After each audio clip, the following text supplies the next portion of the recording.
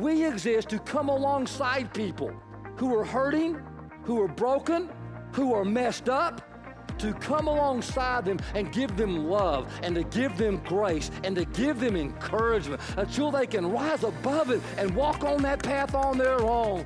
We are Pathway Church, located in Burleson, Texas. We worship together, we serve together, and we grow together.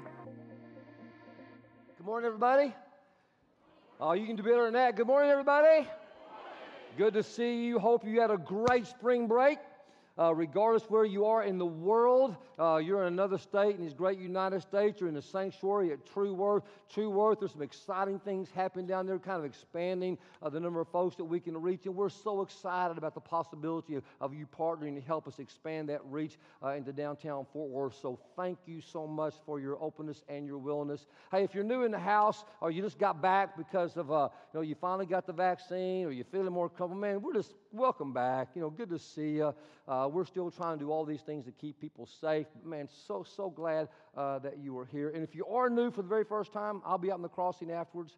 I just love to say hello, and others would too, just to connect with you and to kind of give you an official welcome into this place. We're in a message series we're calling Life-Changing Words, and here's what we're doing. We're in week 5. We're looking at one word every week because we believe that if words are life-changing, if I just focus on that word, that life change really can happen. We really believe that. We also believe that during the season of Lent, if I focus on one word, I can help make space for God. And Lent, these few weeks right before Easter, is about making space for God. So I want to give us a pop quiz. And I know some of you are going to go pop quiz. You start panicking right now. You're collared, you're sweating and everything like that. But so relax. It's not going to be that difficult. But little pop quiz on where we are in this series. Can someone tell me what was the very first word in the series? No. Yes. That's right. No. That's correct. No was the very first word in the series. What was the second word? Yes. Very good. Third word? Sorry. I'm sorry. Just following what that means with God and saying, I'm sorry. Last week, Chris did a masterful job, and the word was what? Thanks. And would you agree that each one of those words, those 4 words, if we really understood the depth of those words and began to practice them in our life, that it would change our life. Now, the word this morning is equally important. This is a word that can give you enormous freedom. This is a word that can give you great meaning to your life. And I want to describe it like this. I want to encourage you with a visual. I want to encourage you, who will, take your left hand and make a fist and squeeze it as tight as you can. Just squeeze it, squeeze it, squeeze it, squeeze it. Hold on to it as tight as you can. Just clench it like you're holding on to something and you're not going to let it go. And now keep holding. Now take your other hand and hold it loosely right next beside it. Just very relaxed, just kind of loose. And here's my question for you. Which hand takes the most effort? Which hand requires the most energy? This one. You got a choice this morning on how you're going to live. You're going to live like this, or you're going to live like this. And the word is enough. First thing there in your message notes, if you're taking notes.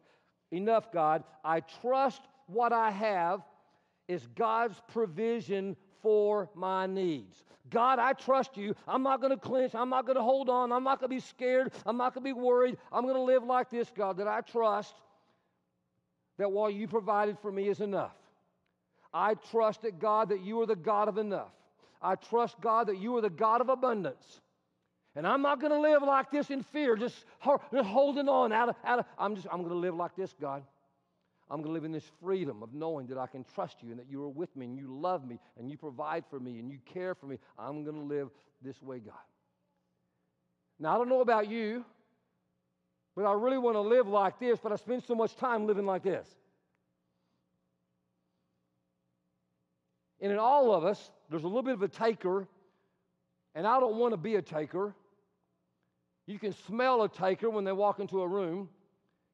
We all have a little bit of a taker in us, but down deep, I want to be a giver.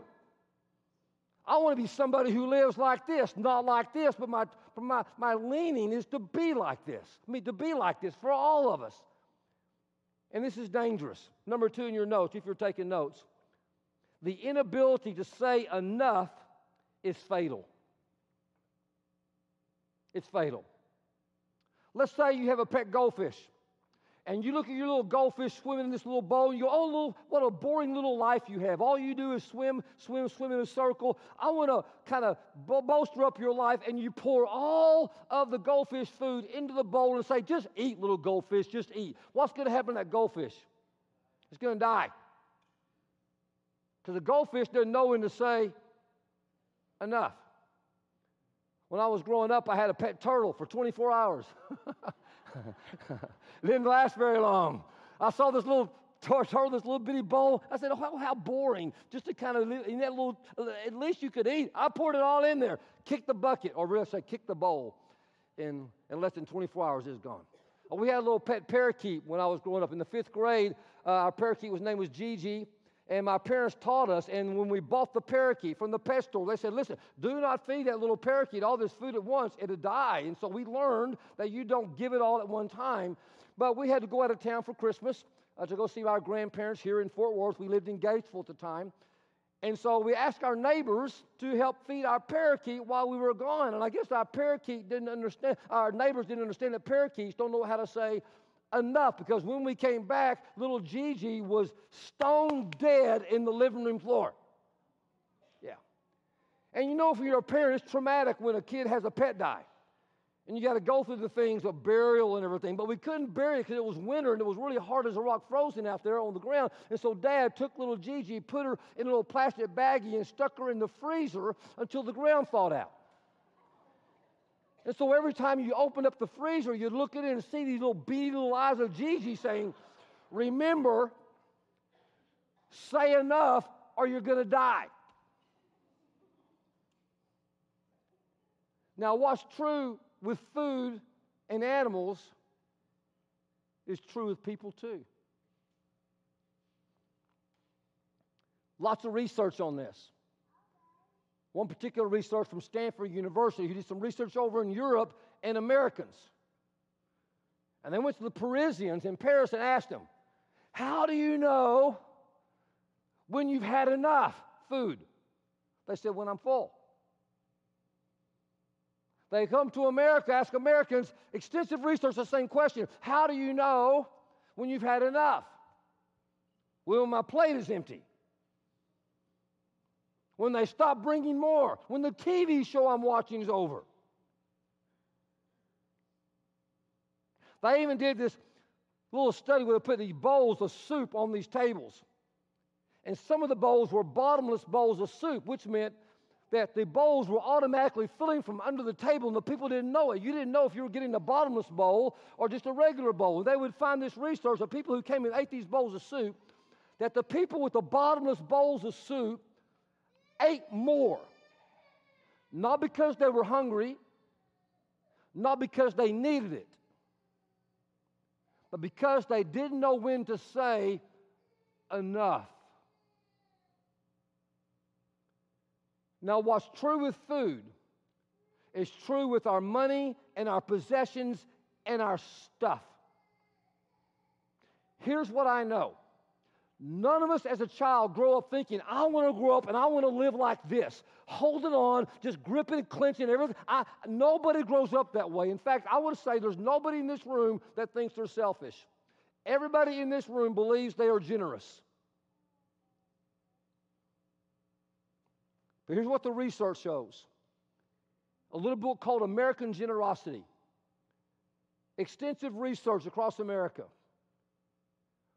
84% of Americans give only 0 to 1% of what they have to other causes and purposes. 0 to 1%. People who live in the most abundant land of opportunity, land of abundance, land of promise, all this wealth that we have, give really, literally nothing. Interesting. Same research showed of Christians in America who say they're believers in Jesus Christ. Only 3% give up to the level what the Bible calls the tithe. Now, if you know anything about the Bible, you know it talks about this thing called the tithe that God introduced to Israel very early in their development and growth. And here in your notes, number 3, here's what the tithe is. We're going to get to Scripture here in just a second. A tithe, I will give 10% of whatever God brings into my life, here's the key, as an expression of trust and generosity. God, I trust you. God, I trust that you are the God of enough. I trust that you are a God of abundance and generosity. I trust you that all that I have is basically take care of what I need. And as a demonstration of trust and generosity to you, God, I'm going to give the first 10% back to you quickly as a demonstration of that. 97% of people who say they're a follower or a Christian or believer in Jesus Christ do not give to that level. Now, this morning, I'm just asking you personally to do a little prayerful and careful thought as you figure out which part of that equation you're in, the 97 or the 3, and to do a little self-examination. Are you someone just in general in your life who lives like this, clenching, holding, just grabbing hold of everything as tight as you can for scarcity, believe you're going to run out? We all sees what happens in the world when we panic that we're running out of something. What happens? We run out of something because we live with a scarcity mindset instead of a plenty and abundance mindset as God's Word teaches. And church, it's just an insane way to live. So many of us live this way. To live like I have enough is totally countercultural. It's totally countercultural. The world tells us you got to have bigger and more and nicer and all that. You got to have that. You got to have, and you got to get on this treadmill trying to keep up and make it up and take care of it. And it's just exhausting. But we all do it. It's an insane way to live. It's crazy. Dallas and I took our kids to Disney World. I've told you this many times. When they were way small, I don't advise take them when they're way small. We took them when they were way small, all 3 of them. And it was one of those times where I'm going to say we're going to get there at 7 o'clock in the morning and we're going to get our money's worth. And it was a day where it was 98 degrees in the shade in Orlando and the humidity was like 125 plus or something. All the characters, Woody was passing out. They were giving CPR to Woody. It was so hot. The kids couldn't even go up to Woody. They had a circle around him like a danger zone. By 1:30, my kids are saying, Dad, can we just go back to the hotel room? It's so hot, Dad. I said, no. You haven't seen Snow White. I'm trying to buck them up. We got to see Snow White. Dad, I don't want to see Snow White. We just got to go back to the room. It's too hot. No, you haven't been on the Pirates of the Caribbean. Oh, Dad, I don't care about the Pirates. It's just so hot, Dad. Can we go back to the room? No. I paid $75 a day for each one of your tickets to come to the happiest place on earth, and you are going to give me $75 worth of happy right now, or I'm going to give you something to be happy about. Go have fun.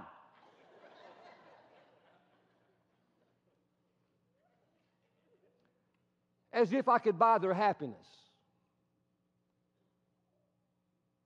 As if I can provide this sort of thing, that'll be enough. Church, it's crazy. But we get on this treadmill, a bigger, nicer, more luxurious, all this stuff. We got to pay for it, to have our happy. What would it look like for you to say this morning, to drive a stake in the sand and say, yeah, I got enough?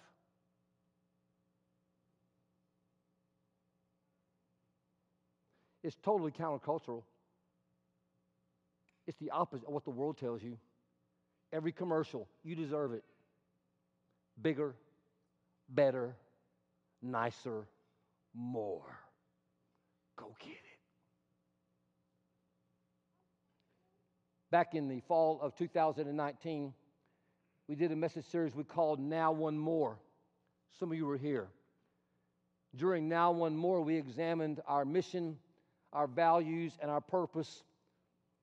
And at the conclusion of that, we announced about this thing that's coming out of the earth that you see right now behind me, and you're going to see some video of it to kind of see what God is doing down here, right by my screen.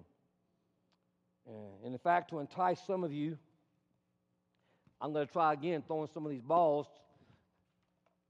In fact, they were making fun of my arm, saying I couldn't make it to the third row when I just did. And they said I couldn't throw it all the way up there. Oh! I was trying to hit that pole. Yeah. Good catch. I would encourage you, go get one of these. They're not real, but they look cool. And go take a tour of what God is doing out there. It's amazing, this vision of a million and one aha moments of God doing something in the facility that will honor the community and God far and wide. Please go by and do that. But here's the point I want to make. At the conclusion of that message series, we cast this vision, and people in the church had an opportunity to make a commitment to help make this happen, cash-free. 343 people made pledges that went up to $5.6 million. That's a lot of generosity. It was incredible. We have a gap of 5.6 to 8, because 8 is the cost to pay for it cash. And that's what we want to do. That's the goal, to have no debt to mess with it. But here's the point I want to make. At the end of that series, there was one particular gentleman who said, you know what, I'm going to rearrange my financial portfolio so I can be generous for God's purposes and to make a difference in the lives of people for generations to come way after me, when little Gibson's a young man and little Olivia is a full-grown woman. And he did. And some of his friends said, what'd you just do? It's like he opted out of the club. Because now he's no longer going and doing those things with them, and he's not getting that like they're doing and changing his family. And they said, what did you just do? And he told them, they said, you're crazy. And I will tell you, the world will always tell you you're crazy to say that what you have in your hand is enough, and you don't have to have bigger and nicer and better and more, but you can be a part of an eternal thing that God is doing in the kingdom. It's so counterculture. But I want to ask you again, just in your life, whatever it means to you, what would it look like for you to say enough?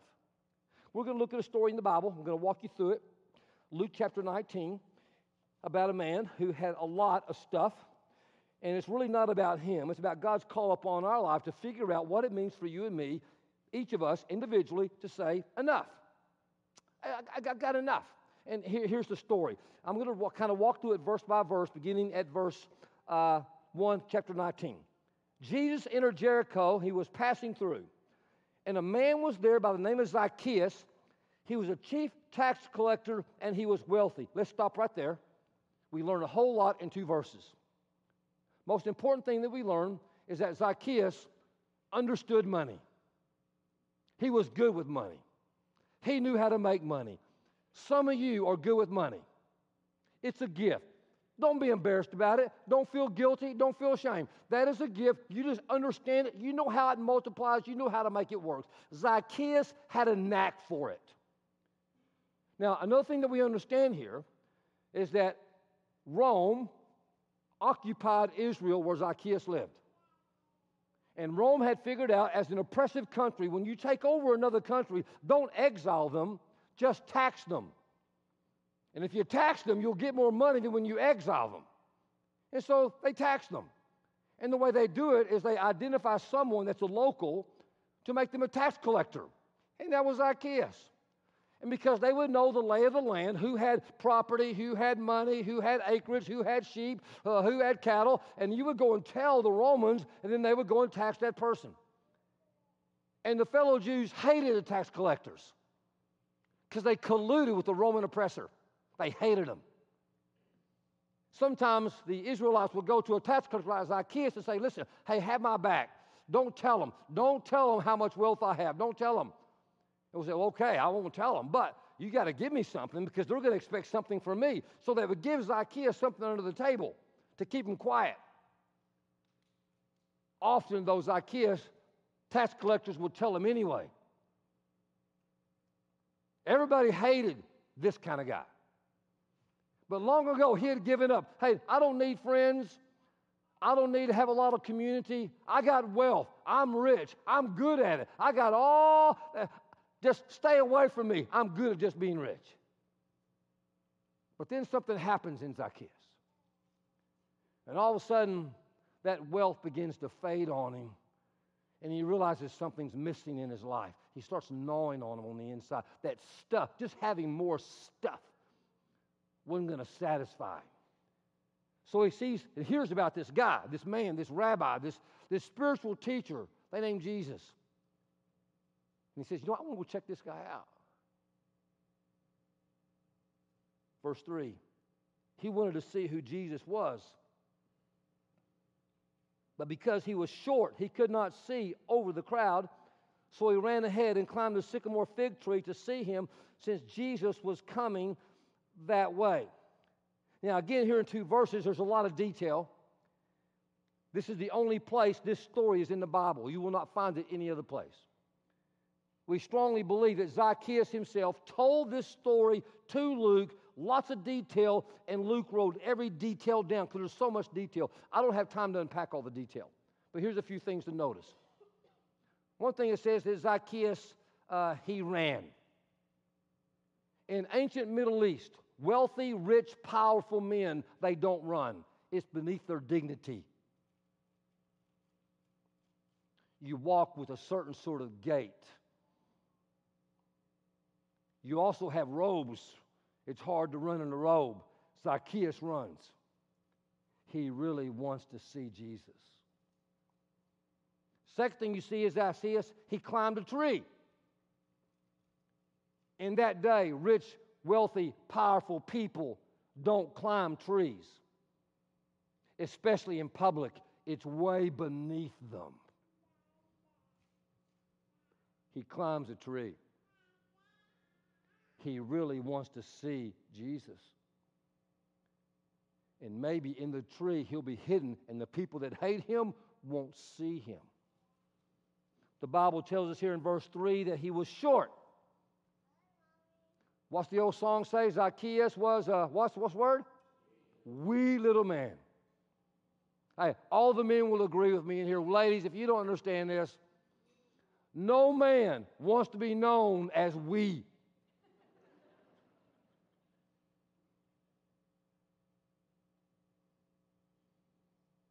Years ago, I got to meet Jim Brown when one of my sons, youngest son, was getting kind of honored in this Hall of Fame thing over here for sports over in Dallas, Texas. And I got pretty big hands. Some of you comment about the size of my hands sometime. I could palm a basketball when I was in the 7th grade. My hand, but when I shook the hand of Jim Brown, my hand felt wee.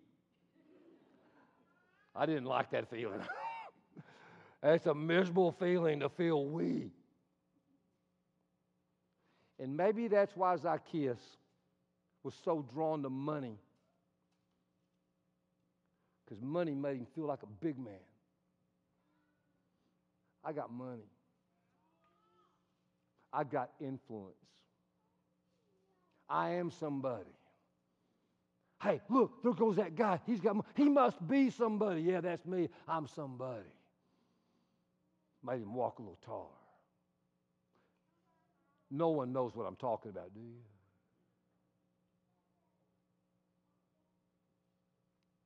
But all of a sudden, he's beginning to feel this little emptiness within him, and it's not really kind of doing it for him, and he decides, you know what, man, there's got to be something else. He's feeling a little bit empty.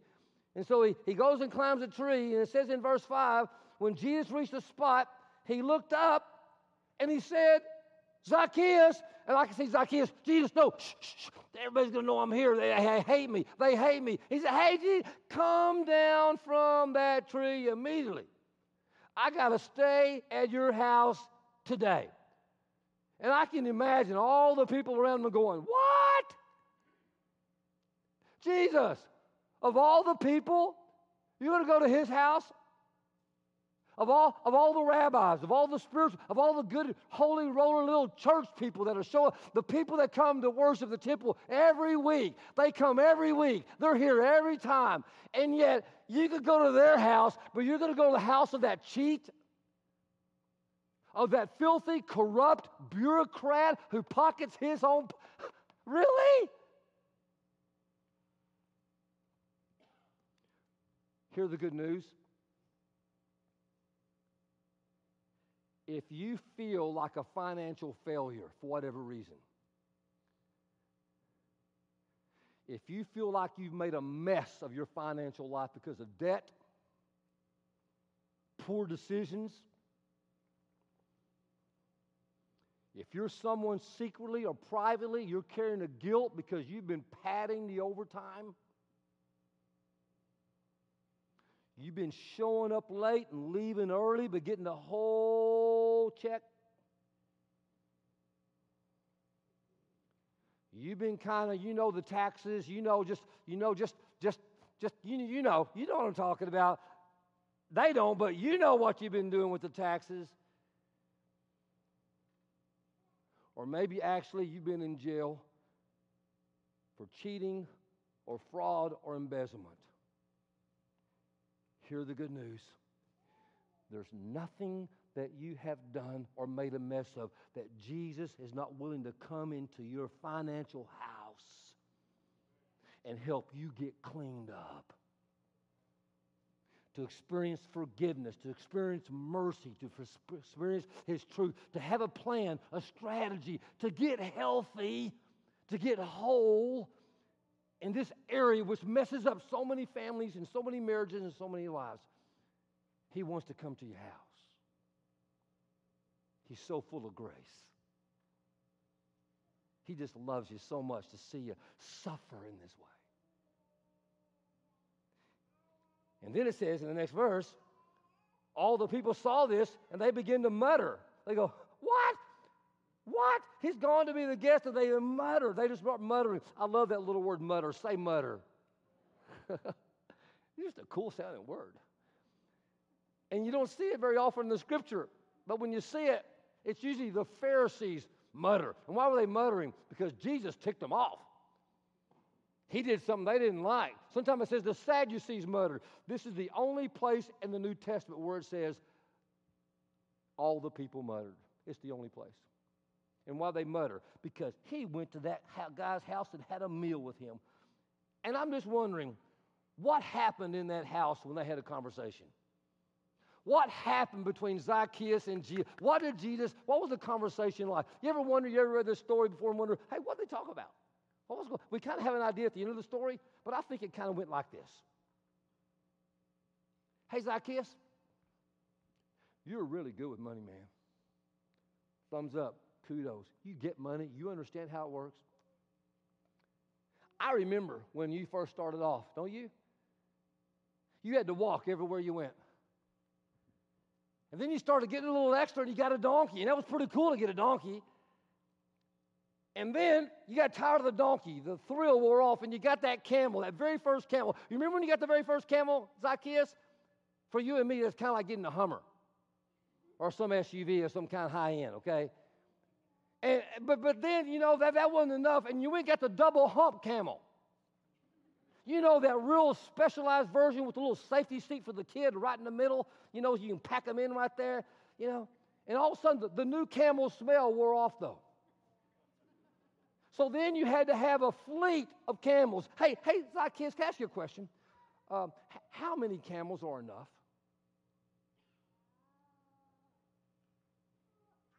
Hey, Zacchaeus, I remember when you had just shabby clothes. Remember when you had all these shabby clothes, and then when you started making just a little bit of money, you went out and got some nice silk robes, and not just one, but 2 or 3 or 5. You had a whole closet full of silk robes. But then you got foolish and went and did this little test, and you found out your color was not summer, that you are a winter. And all your robes were tan and dark and beige, and so you had to get rid of all that stuff and go buy some bright, more colorful robes and everything. Now you got a closet, you can't even wear them all. Hey, let me ask you a question, Zacchaeus. How many robes are enough? And Zacchaeus, when you started off, I remember, and you do too, you started off with a tent. All you had was a tent. And then when you started making a little bit more, you had a house. And then you bought that property there in Jerusalem, there on the riverfront. You had the riverfront property. And now, today, you have the biggest, nicest house in Jerusalem. I mean, it's amazing. But I got to ask you a question, Zacchaeus. How big is big enough?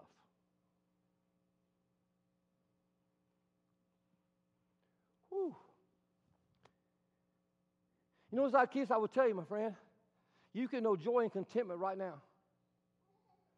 You can know a peace. You can live like this instead of like this, just definitely. But you got to surrender and come follow me.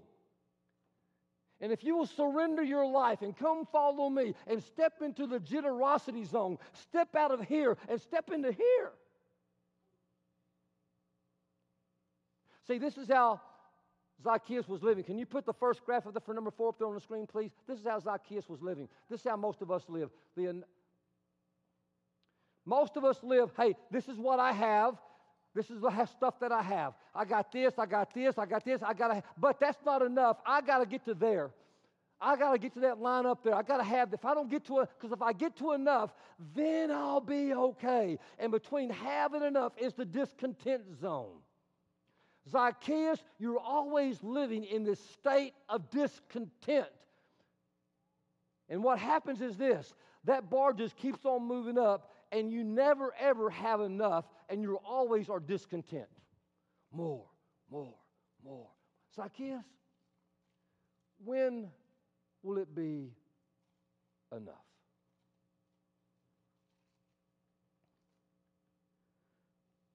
Zacchaeus' wheels are turning. He's processing all this information. And then something very dramatic happens. Verse 8, Zacchaeus stands up. At a dinner party, hospitality and civility are very important. And you would stand up and you would say, hey, thank you everybody for coming. Here's our honored guest. But Zacchaeus doesn't do that. He stands up and he blurts out, okay, Lord, I hear you. I hear you. Here and now, I give half of my possessions to the poor, and if I've cheated anybody out of anything, I will pay back 4 times the amount. And everybody's going, Mrs. Zacchaeus is saying, shouldn't we have talked about this before you stood up and said this? You know, the kids are going, does that mean I don't get my own camel? I mean, everybody's just kind of,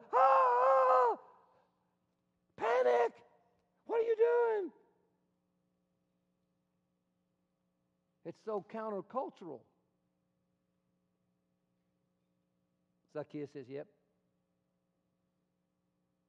That's what I'm going to do.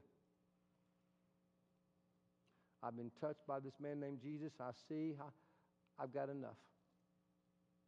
I've got enough. In fact, this is exactly what Zacchaeus says right here. Can you put this last screen up there? Can you do this? The very last one with generosity zone in there. Beverly, can you do that? Generosity zone. Here's what he says.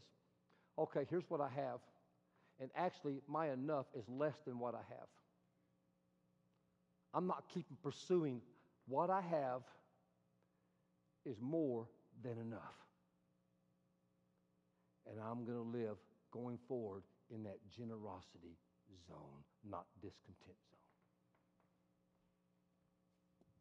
And Jesus stands up.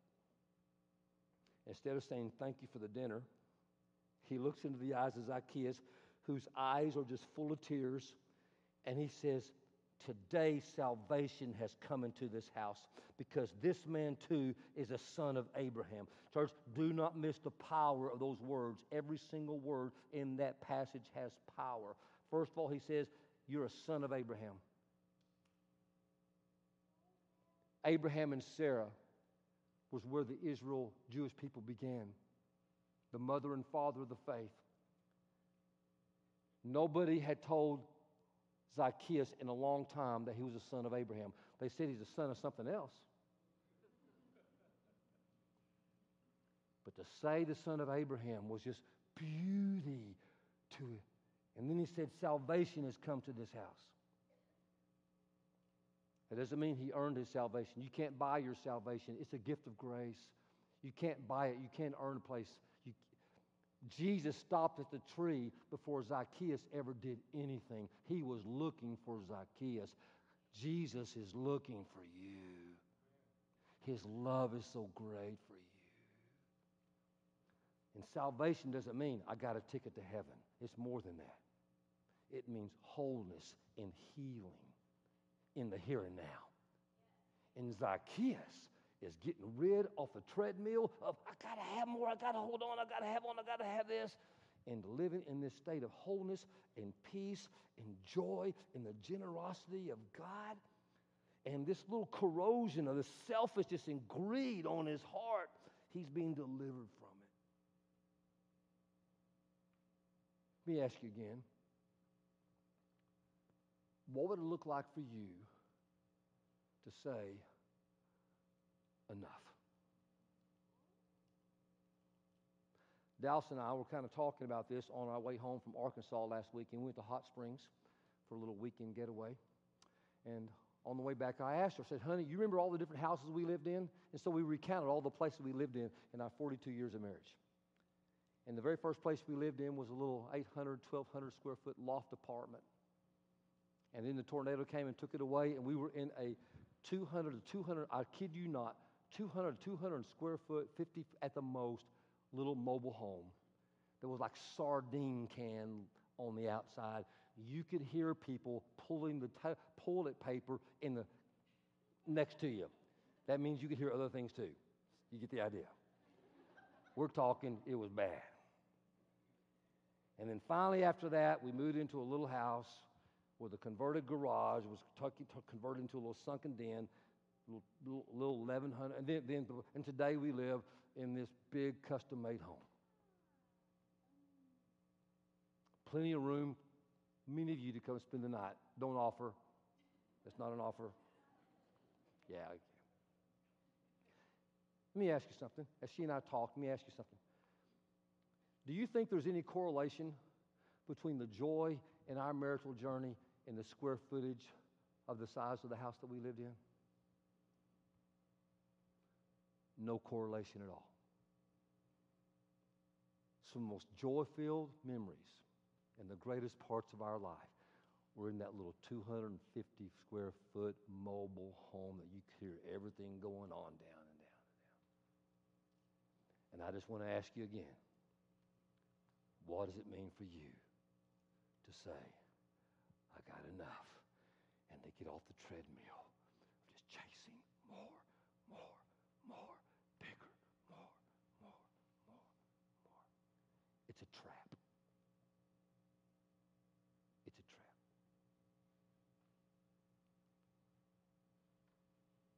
I love this story from AA, and this is how we'll kind of get to wrapping up. There was this drunk who just had to get sober. He was so tired, sick and tired and sick and tired and sick and tired and sick and tired. Just like some of you are sick and tired of being drunk and inebriated on the more, the bigger, the nicer, all the more. Just got to have it, and just on that treadmill. He finally just really wanted to get sober. He said, God, would you please deliver me from this drink? I can't stop it. Would you give me sobriety? And God said, yes, I will, but you have to surrender to me. Will you surrender to me?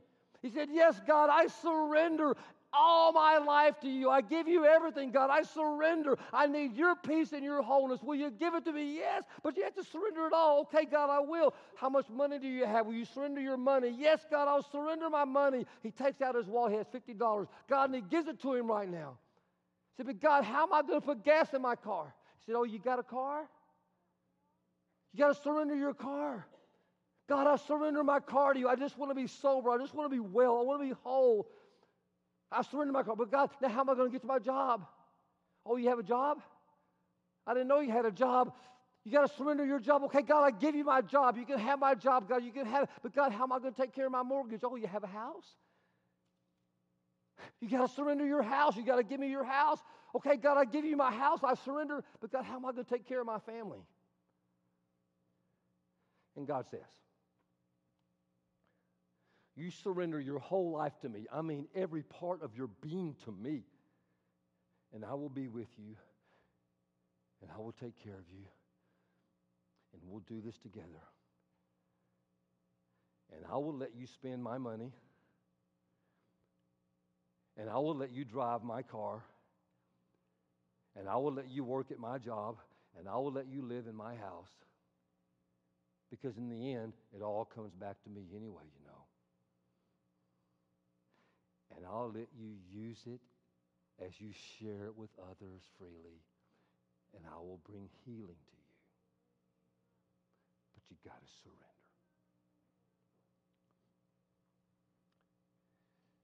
With love in my heart, for you as your pastor, I want to ask you again, are you living like this? Or are you living like this? Are you tithing to God as a demonstration of trust and generosity? Or are you just kind of skirting around the edges? Are you living in the generosity zone or the discontent zone? Are you just watching this thing go up behind us over here? Or are you generously participating in the new thing that God is doing for future generations?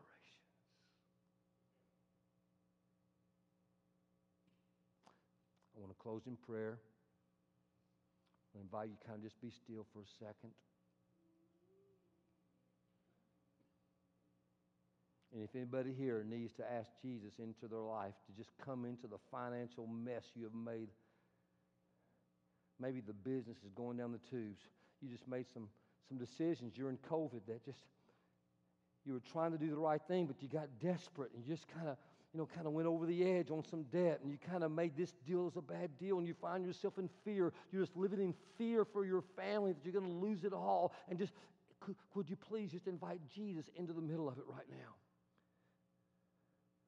Ask for his guidance, ask for his healing touch, and just turn it all over to him. Put Jesus in charge of your financial portfolio. That doesn't mean you give up your brain, but put him in charge and partner with him. Ask for his help. Or maybe somebody here needs to ask for forgiveness. Financial forgiveness. Because of choices made, decisions made. A little on the edge, a little across the line.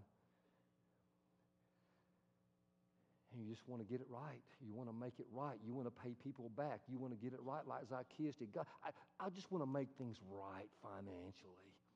With the people in my life I borrowed money from that gave me something. I just want to make it right. Or maybe someone, you got a clenched fist, you got a clenched heart, just living with greed and the selfishness, and you just want to very slowly open up your fingers and say, God, I want to choose to live in the generosity zone like you, who's so generous with your love and your grace and your kindness and your mercy. I want to be like you, God.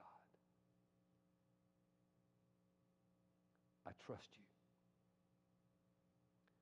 You are enough for me, God.